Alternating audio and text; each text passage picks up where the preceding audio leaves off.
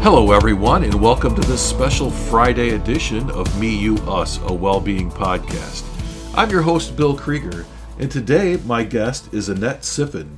She is a QA/QC auditor for the Energy Waste Reduction Program here at Consumers Energy. So, Annette, if you'll introduce yourself, we'll get the conversation started. Hi, Bill.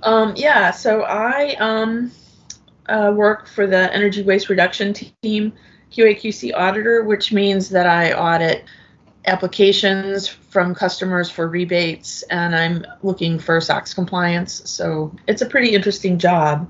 I live in Manchester, Michigan, which is about 10 miles south of Chelsea on 52.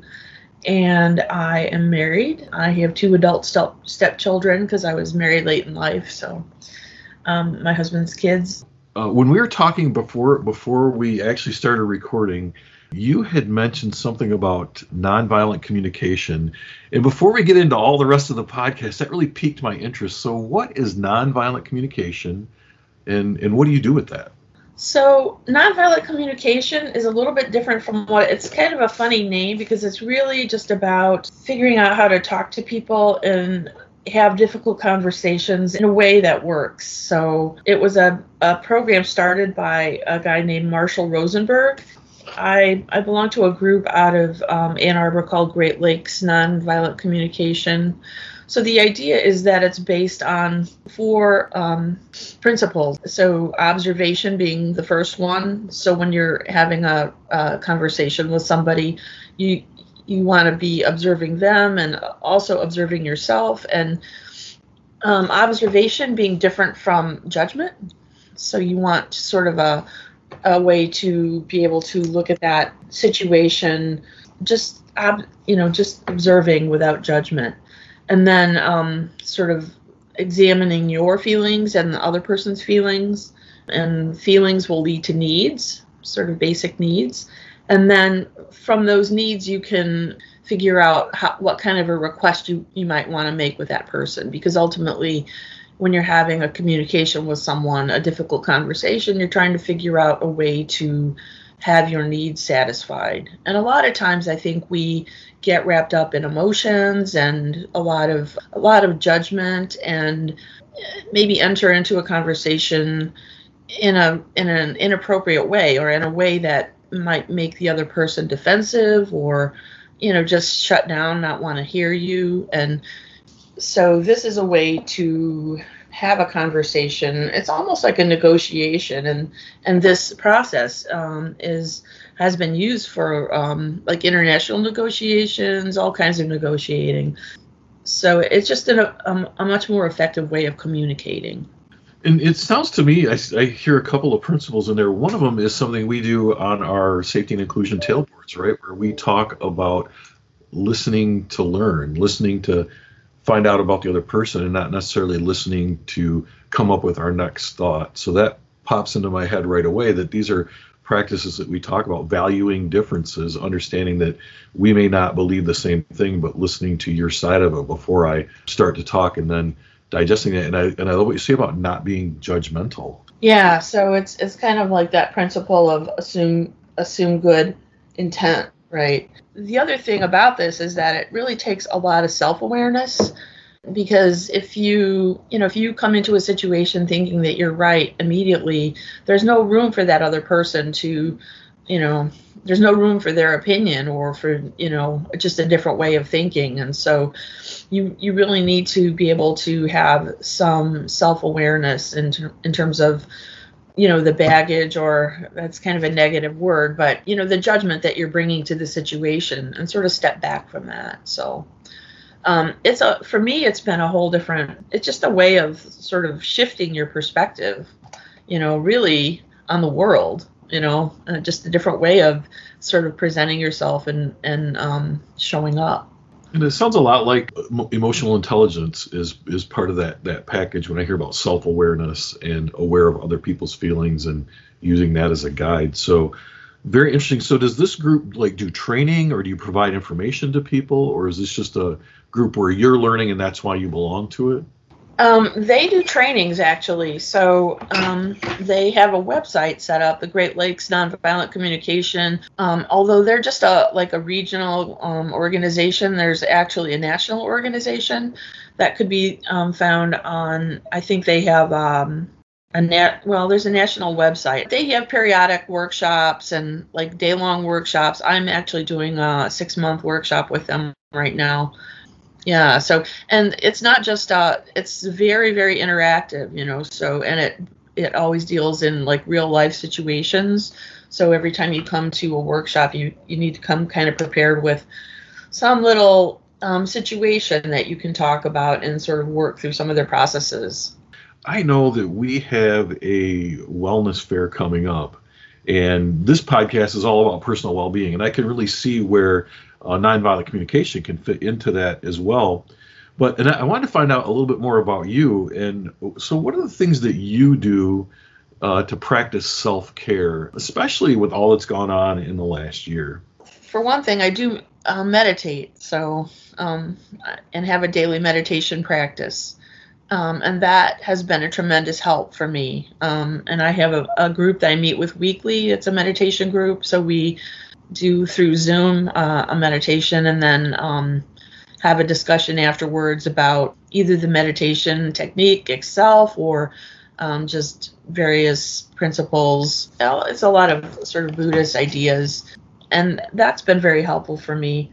The other thing is that my husband and I both really enjoy cooking.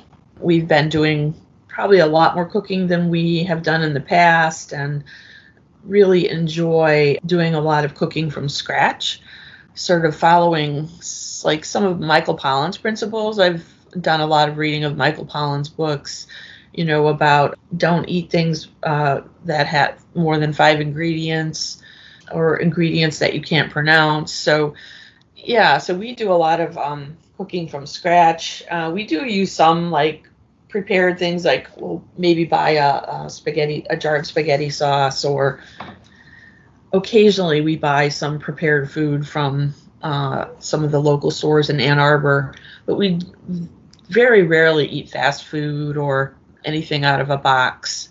And when you talk about the principles of, look at foods that have 5 ingredients or less and ingredients that you can pronounce, it reminds me that, in the middle of the pandemic last year, like millions of other people, my wife and I learned how to make bread. And the aha moment for both of us was the fact that bread really has like 3 ingredients. And they're all pronounceable things like flour and salt and water, right? And it really was like a light bulb went off that when you look at some bread that you buy that's prepared, there's a paragraph of ingredients, and some of them you need a dictionary to figure out what they are. We made a lot of bread and we ate a lot of bread. I'm not sure that was healthy, but at least it was a healthy bread that had ingredients that we knew where they came from. So I'm totally on board with doing what you can, and also understanding that some people may not have the time to do it perfectly, but certainly can take the time to do it better. And, I want to talk back about meditation too. So I meditate in the mornings by myself, but I have heard of group meditations, and there's some offerings through Headspace for group meditations as well. I think a lot of people, when you talk about meditating, have this vision in their head of sitting on the floor, cross-legged, with incense and music playing. And while some people choose to meditate that way, many times for me it's just sitting in a chair and meditating. But I'd like to kind of get a feel for what it's like to be in a group meditation, because I really thought about doing it, but I'm not sure. Yeah, so the group meditation it's really intended as a support, I think when you first start meditating, it's the kind of thing that unless you're really determined to pursue it, there can be a lot of challenges that arise out of that practice. Just flat out, you get bored, or you've got your thoughts. Everybody has their thoughts going all the time. Some people maybe more than others, and just figuring out ways to sort of, am I doing it right? Combat some of those crazy doubts that you might have. And so the group meditation, like I said, it's every once a week, is just a way to kind of support that practice. I generally have, I would say, more powerful meditations from the group when I'm in the group, even through the Zoom practice, which is, I don't know how that works, but it does seem to work that way. And something that one of the principles that I've been learning, and this was a surprise to me, there are no good or bad meditations, right? It is what it is. And some days you're fully into it. And some days, I'll be honest, I might fall asleep part of the way through it. And some days my mind is going a million miles an hour, and I feel like it was a bad meditation. But what I'm learning is that it's not about outcomes. It's about just practicing the meditation, which really spoke a lot to me. Right. Yeah. It's all about the process of just trying to observe your mind, really. And as you said, you don't necessarily have to, sit in a special position or, honestly, I've never used incense, or I would find it hard to meditate to music. I think it would be distracting. Well, but ideally you can meditate anywhere. And I've even heard of practices where, as you say, you don't even necessarily need to sit and meditate. You can turn washing your dishes into a meditation, as long as you're kind of paying attention to what you're doing. It's kind of all about being in the moment and sort of just observing what so you're not lost in thought. You're not thinking about, planning something or rethinking a conversation you had with your husband that you were upset about, or, those kinds of things that we tend to do all the time, right? Right. Well, and you talk about being present and in the moment. And what I'd like to do in the middle of this podcast is do a brief 1-minute meditation with you and with the whole audience, and just kind of see how that goes. And for the audience, I would love some feedback on this. So please be sure and fill out our survey and let me know what you think about it. As you know, and many of our listeners know, here at Consumers Energy, we provide headspace for work for all of our coworkers as just one tool in their toolbox of personal well-being. And so I would like to do a 1-minute meditation, and then we'll talk about that and see how you liked it. So no matter what's going on in your life right now, no matter how many thoughts are racing around your mind, no matter how the body's feeling, just take a moment to sit down and take a big, deep breath, breathing in through the nose and out through the mouth. As you breathe in, a sense of taking in fresh air, the lungs expanding. As you breathe out, a sense of letting go of any stress in the body, in the mind, just feeling the muscles soften and relax. And close your eyes if you'd like to. One more, breathing deeply in through the nose and out through the mouth. And just take a moment to pause. Allow the thoughts to come and go. And then just gently opening the eyes again.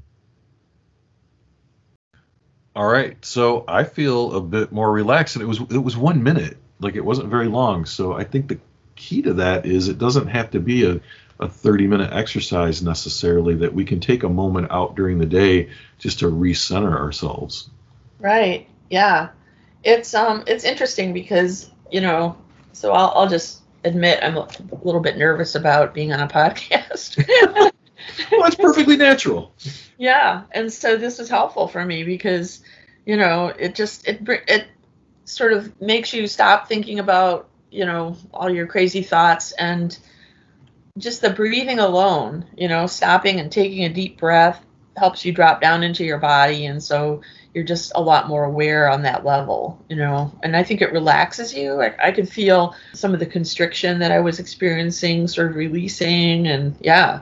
It's a very powerful practice, simple as it is. We talked a little about personal well-being and how you practice personal care for yourself, but I know here at Consumers we have a well-being fair or a wellness fair coming up. And can you talk a little bit about who's sponsoring that and when is it and how can we get to it and what's it going to be about? So if you could just kind of give us the overview.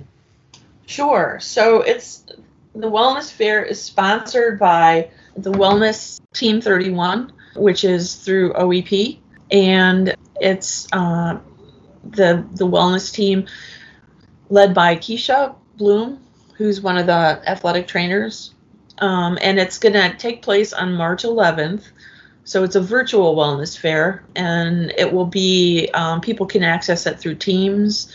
I think that an email will be going out to anybody on Team 31. So it is kind of limited actually to Team 31, but for now, an email will go out with links for the various events. And so it's going to go from 8:30 in the morning to 4 o'clock in the afternoon. And some of the events that are planned, there's a couple of ATI events, so yoga, stretching. There's a session for at-home exercise options, intermittent fasting that's going to be led by Jim Fast, ironically. Sleep hygiene, managing winter blues. We have a full hour on financial well-being that's going to be featuring Kendra Grobe, who is from Employee Benefits. She's the retirement plans manager, so that should be very enlightening. We have a section on talking COVID. That will be also a live event, and this is with Tony Chipkowicz, who is from the ICS team. You're going to be doing a talk with me about Headspace, which will be help people understand more of the elements of Headspace and all the different features that it has. Keisha's going to be doing a mindfulness scavenger hunt. And there's also a talk on volunteering during a pandemic, which will be featured by Carrie Schneider through Corporate Giving. And then Sindhu Kalamutu will be doing a meditation, an hour-long meditation. So a lot of different things there, I think, that will help people and be very supportive for self-care. Absolutely. So you mentioned Kendra Grobe. So for our listeners who aren't Consumers employees or who may not be able to attend the fair, Kendra has been on the podcast a couple of times. So if you go back, you can find her podcast and get some of that financial information that she'll be sharing during the event. For those of you who are interested in meditation and are unable to attend, there is a lot of stuff out on YouTube. If you just go out to YouTube, you can, if you like the Headspace way of meditation, that's there, but there's all kinds of different meditations available there, as well as different apps and things that you can use to help you in that space as well. So Annette, I'm assuming that people can reach out to you or Keisha if they have questions about the upcoming events. That would be fine, yeah. All right, we're looking forward to participating in that and also just kind of seeing all the different things that are going to happen. I think this might be a best practice for other teams to look at as well, and we really appreciate you coming on and talking about that. Really appreciate you giving me the opportunity to come on the podcast, especially to talk about the wellness fair. Yeah. Well, thanks for sharing that. Thanks for being on. Thanks for pushing through that nervousness. You did a great job. We'll talk again soon. Great. Thanks, Bill. And thank you to the audience for tuning in today. And don't forget, March 11th is the Wellness Fair for Team 31 if you're a Consumers Energy employee. Also, you can subscribe to our podcast on any podcasting platform that you like to listen to. And if you would take a couple minutes out to take our survey and let us know how we're doing, you can do that at http://bit.ly.me-you-us. That's http://bit.ly/me-you-us. And be sure to tune in each week as we talk about the things that impact your personal well-being.